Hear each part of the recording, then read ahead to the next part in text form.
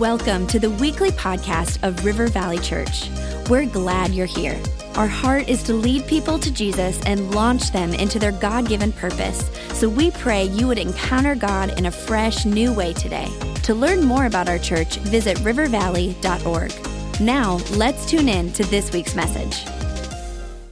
River Valley, it's an exciting weekend to be able to introduce to you our guest speaker, who is a family member of our church, somebody that has been doing the journey of reaching people for Jesus for a long, long time. Just want to highlight right now that our lead pastors, Pastor Rob and Becca, would be here to introduce the guest speaker, but they are off celebrating their 35th wedding anniversary. They're not in the room, but can we celebrate our lead pastors, Pastor Rob and Becca, celebrating 35 years married. Grateful for healthy leaders, healthy pastors, and glad that they're away celebrating that anniversary.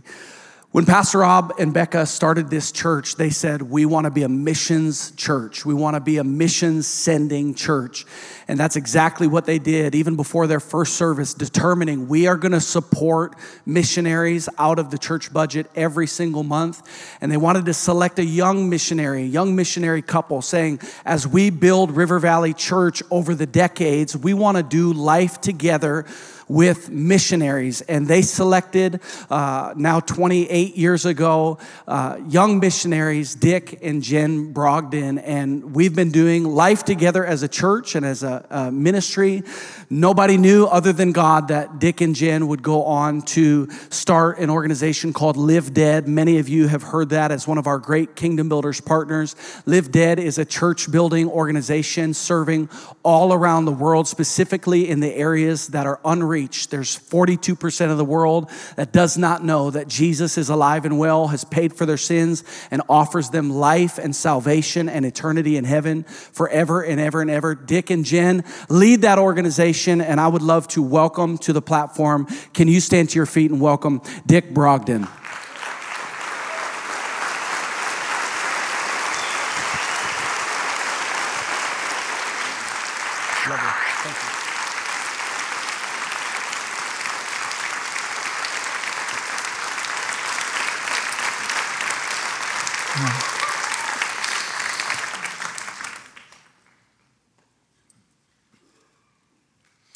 What if we have it wrong? What if we're not supposed to be living our best life ever here on this earth? What if the gift of eternal life really is the grand prize, and that we have unending time to be with family and friends, and to have adventures, and to live securely, and to eat the food that we love, and do the things and activities and the hobbies that we enjoy? What if all of that, without any trouble and any problems, is out there on the other side of the return of Jesus, and we're not actually supposed to be living our best life ever on the earth right now? What if we're supposed to be living with some agitation and being unsettled and unfulfilled and difficulty and persecution and suffering? What if the church is actually supposed to be living right now with a little bit of apostolic nasty? I was in Springfield, Missouri yesterday. I saw a car in front of me. It had 2 bumper stickers. One of them said, "My religion is kindness." And the second one said, "Nuke the homophobes." Ironic, isn't it? The logic is accept everyone unless they don't accept what I believe as true, and then do violence against them. We live in a nasty age, and when I say apostolic nasty, I am not talking a spirit of violence or being a bigot or being against everyone else and being hateful and being full of self. That's not what I mean when I mean apostolic nasty. Let me explain it this way. Have you ever heard of the name Michael Jordan? Tiger Woods? Muhammad Ali? Larry Bird? Tom Brady? Kobe Bryant? What made those guys world champions over and over again. At the level of professional athletics, everybody's a superb athlete, right? Everybody has coaches, everybody has gyms, everybody has opportunity to travel in the jet. They all have the same advantages. What made those guys and guys like them win over and over and over again? They had a little bit of nasty. They had an edginess. They weren't just going to beat you in Game 7 of the NBA playoffs. They weren't just going to beat you in the Super Bowl. They were going to beat you at practice. They were going to beat you first in line to the bus to get the best seat. They were going to beat you at Tiddlywinks. They were going to get the best food in the cafeteria. Whatever it was, they were going to beat you and enjoy doing it, right? They had an edginess about them. They had a little bit of nasty. So here's how I define apostolic nasty. A consecrated edginess.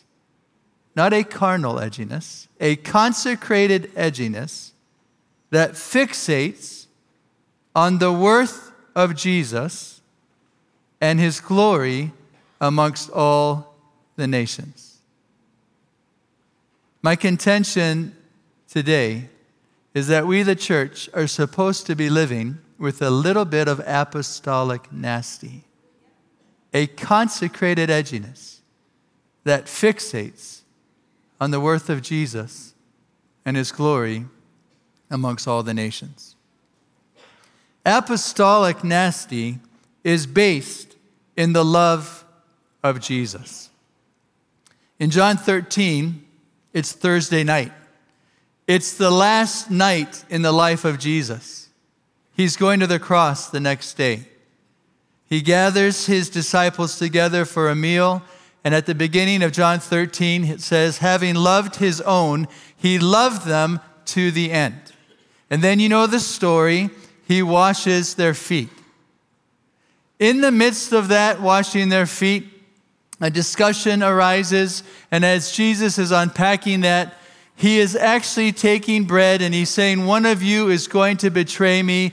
And Peter, you know Peter, he's trying to orchestrate things. He's giving motions to John. Who is it? And so John asks Jesus, which one of us, Lord, is going to betray you? And Jesus says, the one that dips the bread in the cup with me, that is the betrayer. Do you remember that?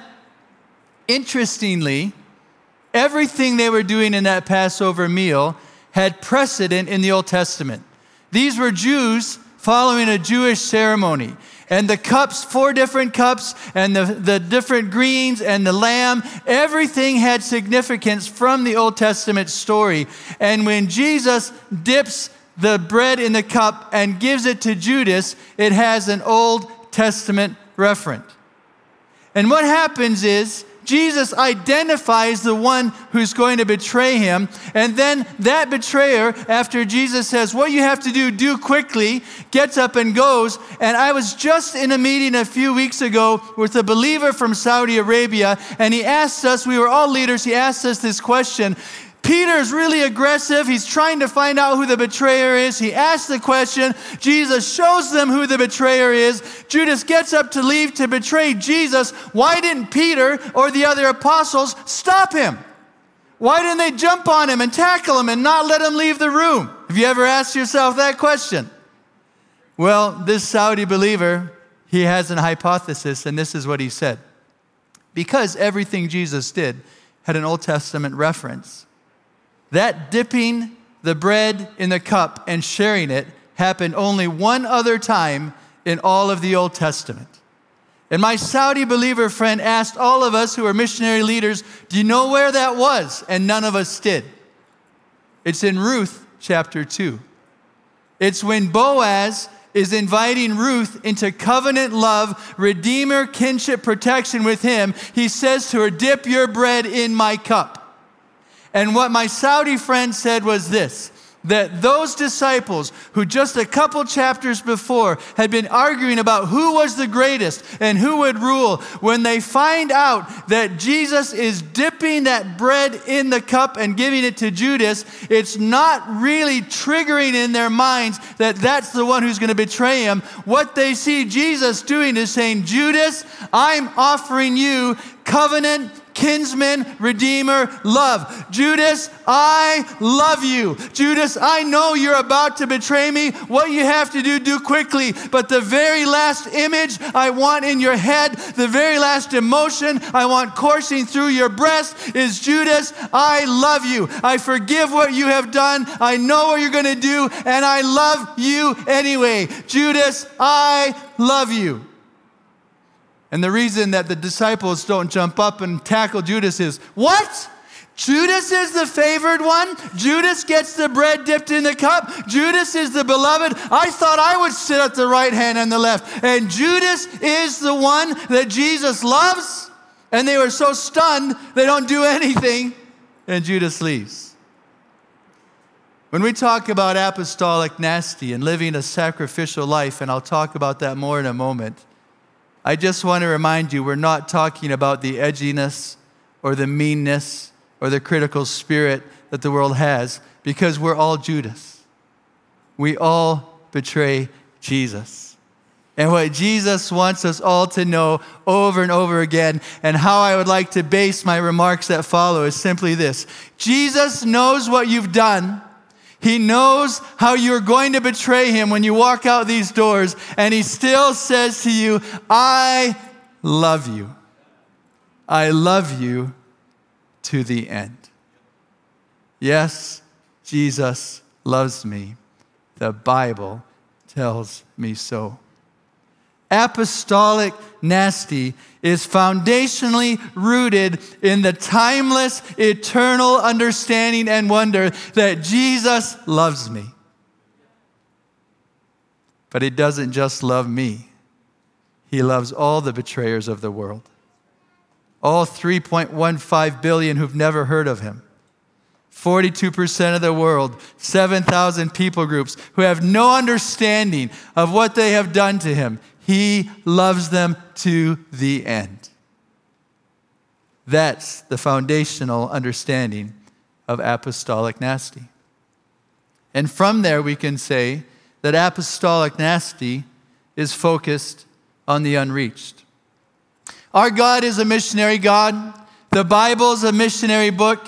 The church is to be a missionary people, and if we don't understand missions, we don't understand the Bible, and we don't understand the God of the Bible. And we can see this all the way through the scriptures. I'll just start with an anecdote out of Mark chapter 11. We have in the book of Mark something that's called a Markan sandwich. And what Mark will do, he'll start one story, interrupt himself, tell the end of that first story, and so that second story is like a sandwich in between the two halves of the first story. And in Mark chapter 11, it's the last week in the life of Jesus. He's going to the cross, the same time period that the John 13 story comes out of. He sees a fig tree. It's not producing fruit. Jesus curses it, and then the story shifts to the temple. And Jesus goes into the temple, and he enters the Temple Mount. And remember how the temple was constituted. The Holy of Holies, one man, once a year, the high priest. And then the holy place where the priest could minister. Then the court for the Jewish men. Then the court for the Jewish ladies. But the most peripheral part of the Temple Mount, the largest space on that mountain, was called the court of the Gentiles. And God had designed the temple that all the nations of the world, the Greeks, the Babylonians, the Romans, the non-Jews, they could come and meet with Jehovah God. And on this last week in the life of Jesus, his heart burning with a passion to die for the sins of the world, he goes into his house, into the place that he had designed for all the nations to meet him. And what does he find? A marketplace, buying and selling. No room for the nations. And the great missions heart of Jesus erupts. Now, I don't know what your image of Jesus is, but he wasn't white. He didn't have feathered hair. He didn't walk around with a cute little lamb on his shoulder all the time. He was a Middle Eastern God-man. He had some things that made him really, really upset, and his blood boiled. And here's the angriest that we see Jesus in all of the Gospels. I was born in Kenya. I grew up in the Arab world. Been to a lot of markets. Maybe on your trips overseas, you've been to a market in the Arab world or Africa, Asia. And do you think, there's all kinds of things going on, right? There's goats, there's camels, there's sheep, there's incense, there's used clothes, there's stolen cell phones, there's all kinds of noise and all kinds of spices. Do you think it would have worked for Jesus to go into that temple and say, oh, excuse me, we kind of need this place for worship. Would you take your wares and exit stage left? Do you think that would have been successful? In fact, John says he makes a whip and he drives him out of the temple. He's knocking tables over. He is visceral. He is violent. He is forceful. And he quotes Isaiah 56. Don't let the eunuch say, here I am a dry tree. Don't let the foreigner say there's no place for me in God's house. For even there will be given a place better than sons and daughters. For my house shall be called a house of prayer for all nations. And he drives them out of the temple. And then he leaves the temple and he goes past that fig tree and the fig tree is withered. And Mark is telling us that these two stories have the exact same meaning. The meaning is this, true for us as it is true for the tree and the temple. When an institution of God, fig tree or temple, does not accomplish the purposes of God, he shuts it down. The tree was not producing fruit, cursed and dead. The temple is not producing the fruit of the nations, all the tribes and tongues of the world, and the very place that God had instituted for worship. He shuts it down when it is not accomplishing his purpose. This church and the church of God around the world is designed for the worth of Jesus and his glory amongst all the nations. And if we do not participate that with apostolic passion, if we are not engaged with heart, mind, soul towards the glory of God in all the nations, I don't care who you think you are, God's going to shut you down. If he shut down the temple and cursed the fig tree, if we do not have all of our capacities surrendered to the glory of God globally, he's going to shut you down. And I'm not asking you to criticize other people's work or other ministries or other churches. I'm just asking you this. What's in your temple? What's on your cell phone? What are you watching on Netflix? What are you thinking about? How crass is your humor? What are your motivations for wealth and popularity? Do you get up and go right to Jesus and the Word, or do you make the King of Kings and the Lord of Lords stand in line behind pagan things like social media or email? What's in your temple? And if there's anything impure, unholy, not aligned with God's passion for his own glory in all the earth, you have to cast it out. And you might be saying, well, that's just one radical story. Well, just 3 chapters before, in Mark chapter 8, Jesus takes his disciples on a missions trip. 30 kilometers off the beaten path north of the Sea of Galilee is a town called Caesarea Philippi.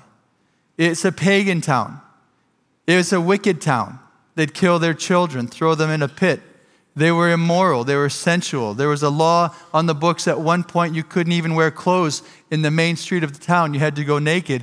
There's not a Jewish population there that is worshiping Jehovah of any size. And so Jesus intentionally takes a short-term missions trip, takes his disciples to Gentile territory, and he stands in front of that pit where they would cast their dead, aborted babies into, and he makes this declaration: I'll build my church, and the gates of hell will not stand against it. Because euphemistically, the people in that town called that pit the gates of hell. And Jesus is saying, my gospel and the church that will be planted will go into all the earth, to all the nations, to all the religions, crossing all the barriers of culture and language and economy, and the gates of hell will not prevail against it. Amen?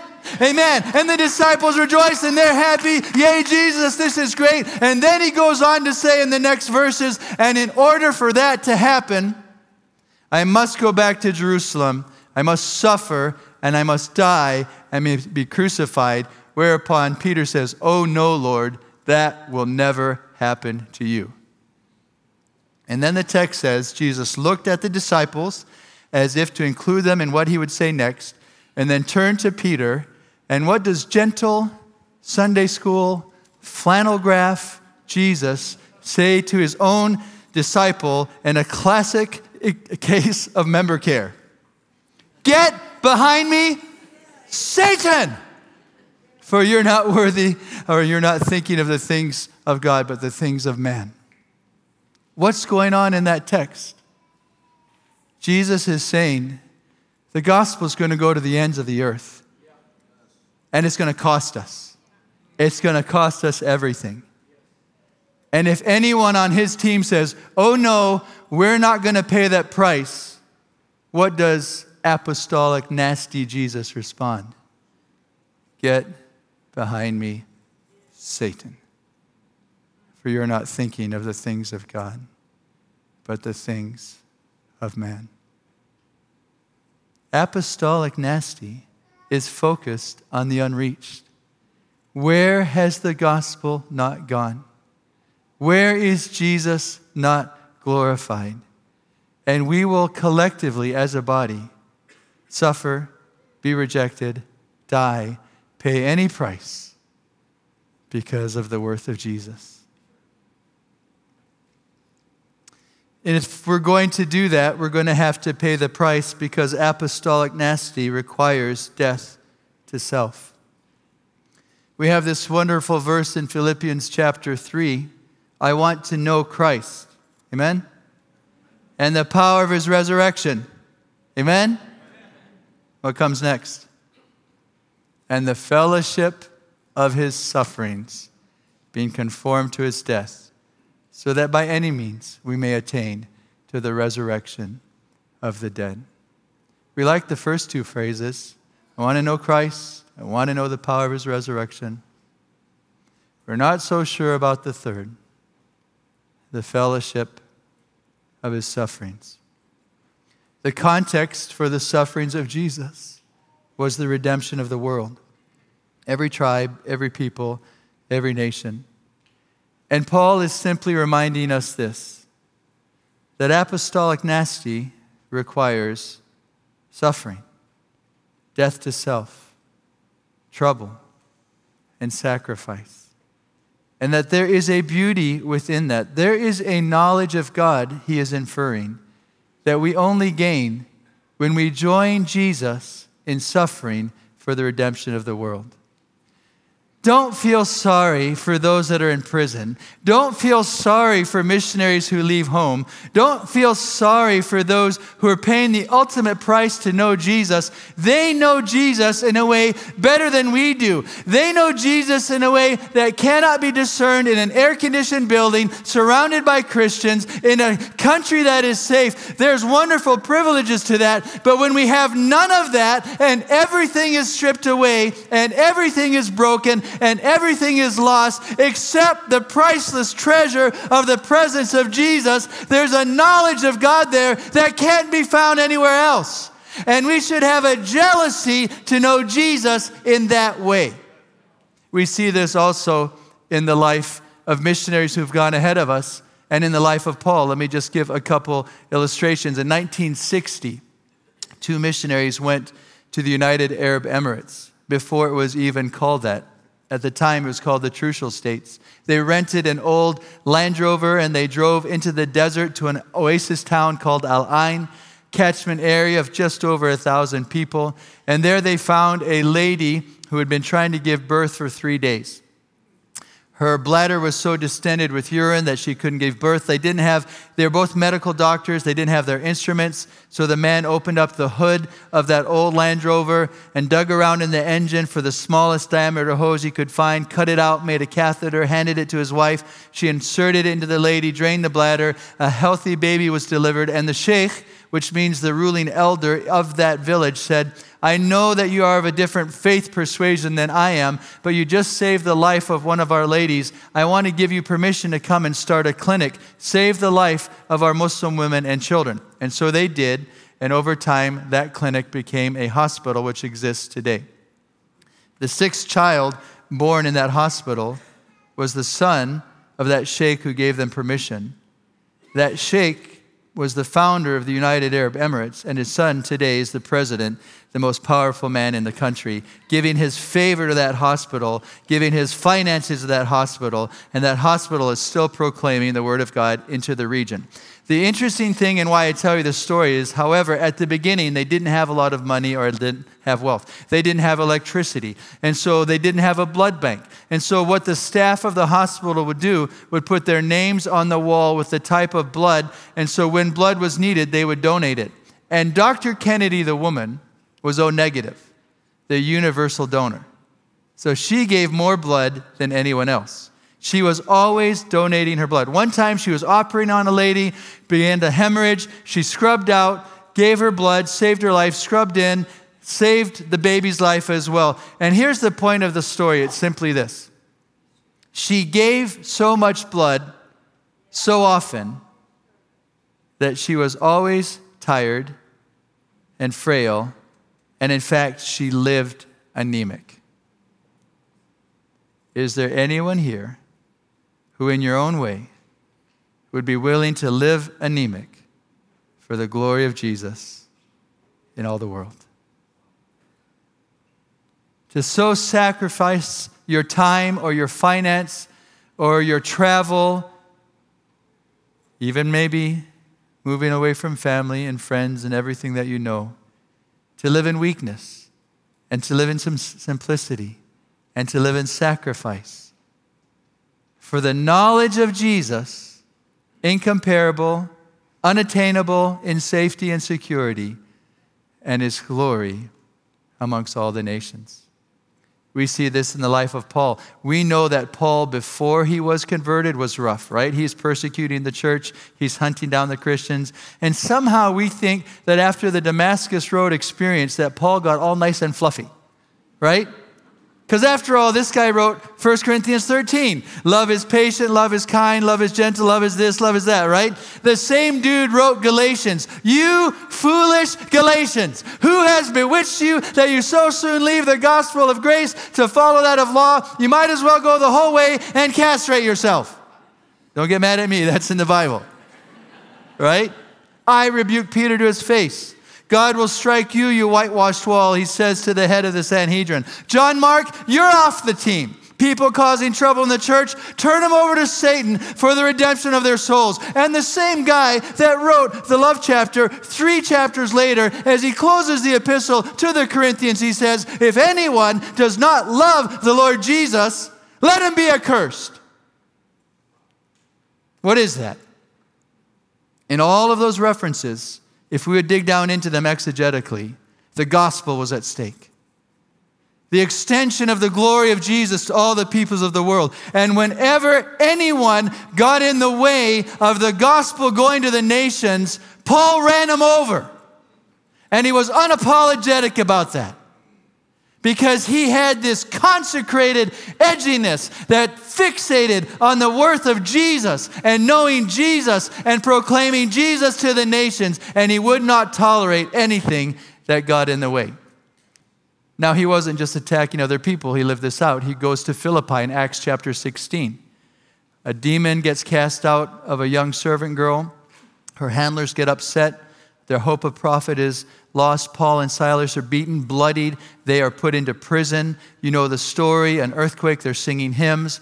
The Philippian jailer and all his household get saved. And after all of that, if we read at the end of Acts 16, the magistrates come and they beg Paul to leave the city. Upon which Paul says, nope, not leaving, because I'm a Roman citizen. What's going on in this text? By Roman law, no citizen could be punished without due process. You could not beat Paul unless he'd had a trial. And so those magistrates had violated their own law. And in Greco-Roman culture, you had client status privilege, right? You had this patron who would have the power, they would have the wealth, and they would offer a privilege to a poor person, and that poor person would then serve them. And so the patrons had the power, and the clients would offer obedience. And at the beginning of the story, the magistrates had the power. They beat Paul and Silas, put them in prison. But because they broke Roman law, that power is inverted, And when Paul says, I'm a Roman citizen, they know they're in trouble. All he has to do is report them to the governor. They'll lose their job, their status, their money. So they come cap in hand and say, we're so sorry, we messed up. Please don't get us in trouble. Please just leave. My question is simply this. Why did Paul wait to play the Roman card until after they beat him up, bloodied him, and put in prison? He didn't have to go through any of that. As soon as he was arrested, he could have just been like, boop, Roman card, can't touch me. Why? I think the answer is given for us at the end of the chapter, the very last verse. Before he leaves Philippi, he goes back to Lydia's house where the brethren are meeting. And by that, culturally, he's saying, do you see this woman? Do you see the church in her house? She's with me. Keep your hands off of her. I'm leaving town.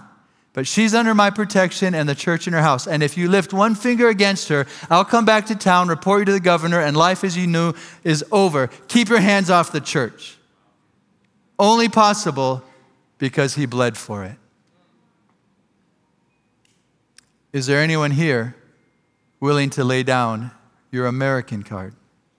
It's not wrong to be American.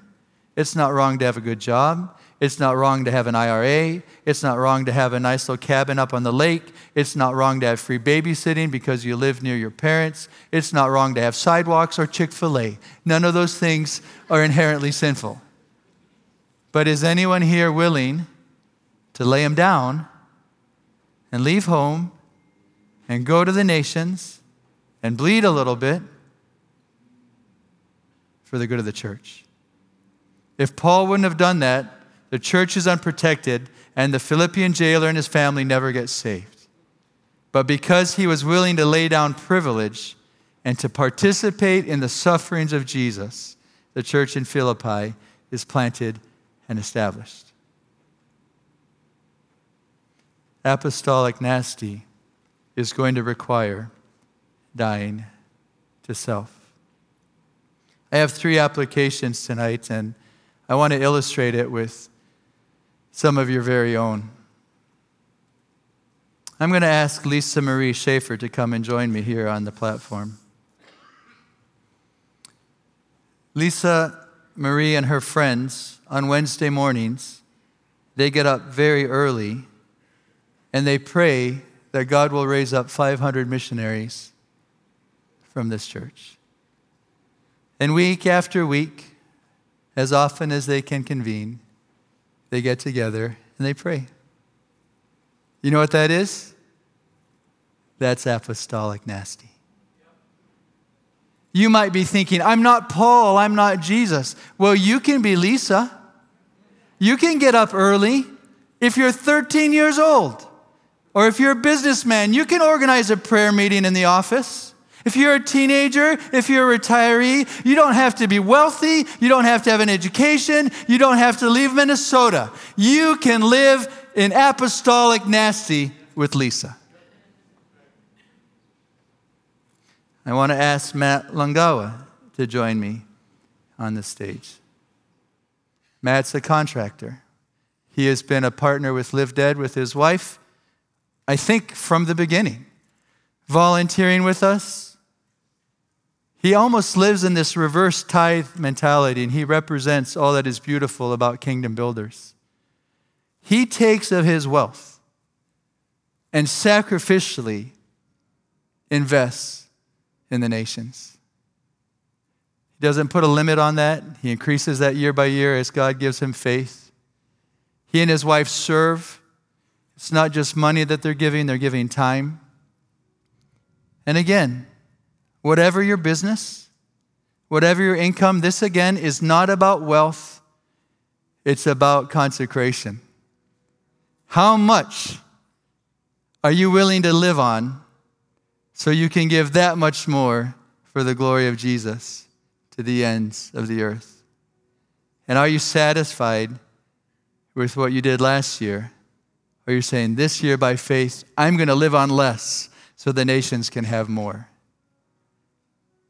Matt is living out apostolic nasty. Kingdom Builders is apostolic nasty. And we can approach it out of our largesse and our excess, or like he and his family do, we can approach it from a sacrificial posture, ever increasing by faith what we give for the nations. I'd like the Galloway family to join me on the stage. Patrick, Brandy, Will, Wesley, and Brielle.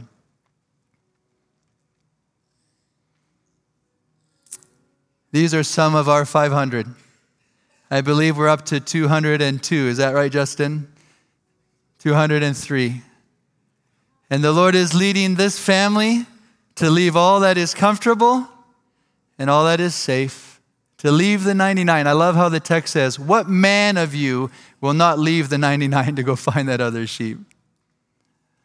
They're living out apostolic nasty. So when you think apostolic nasty, this is apostolic nasty. See this? This is apostolic nasty.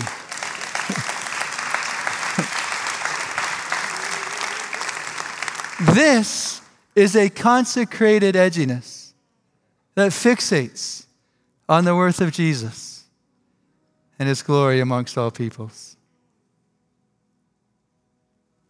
So we pray, we give to kingdom builders, and we go. I'm not the Holy Spirit, but the Holy Spirit wants all of us to be engaged at some level. Would you close your eyes and bow your heads? And we're going to pray.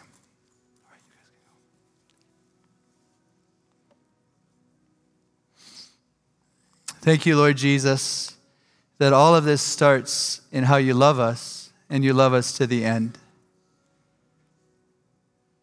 And because you have loved us to the end, Jesus, help us to love to the ends of the earth. By praying, by giving, and by going.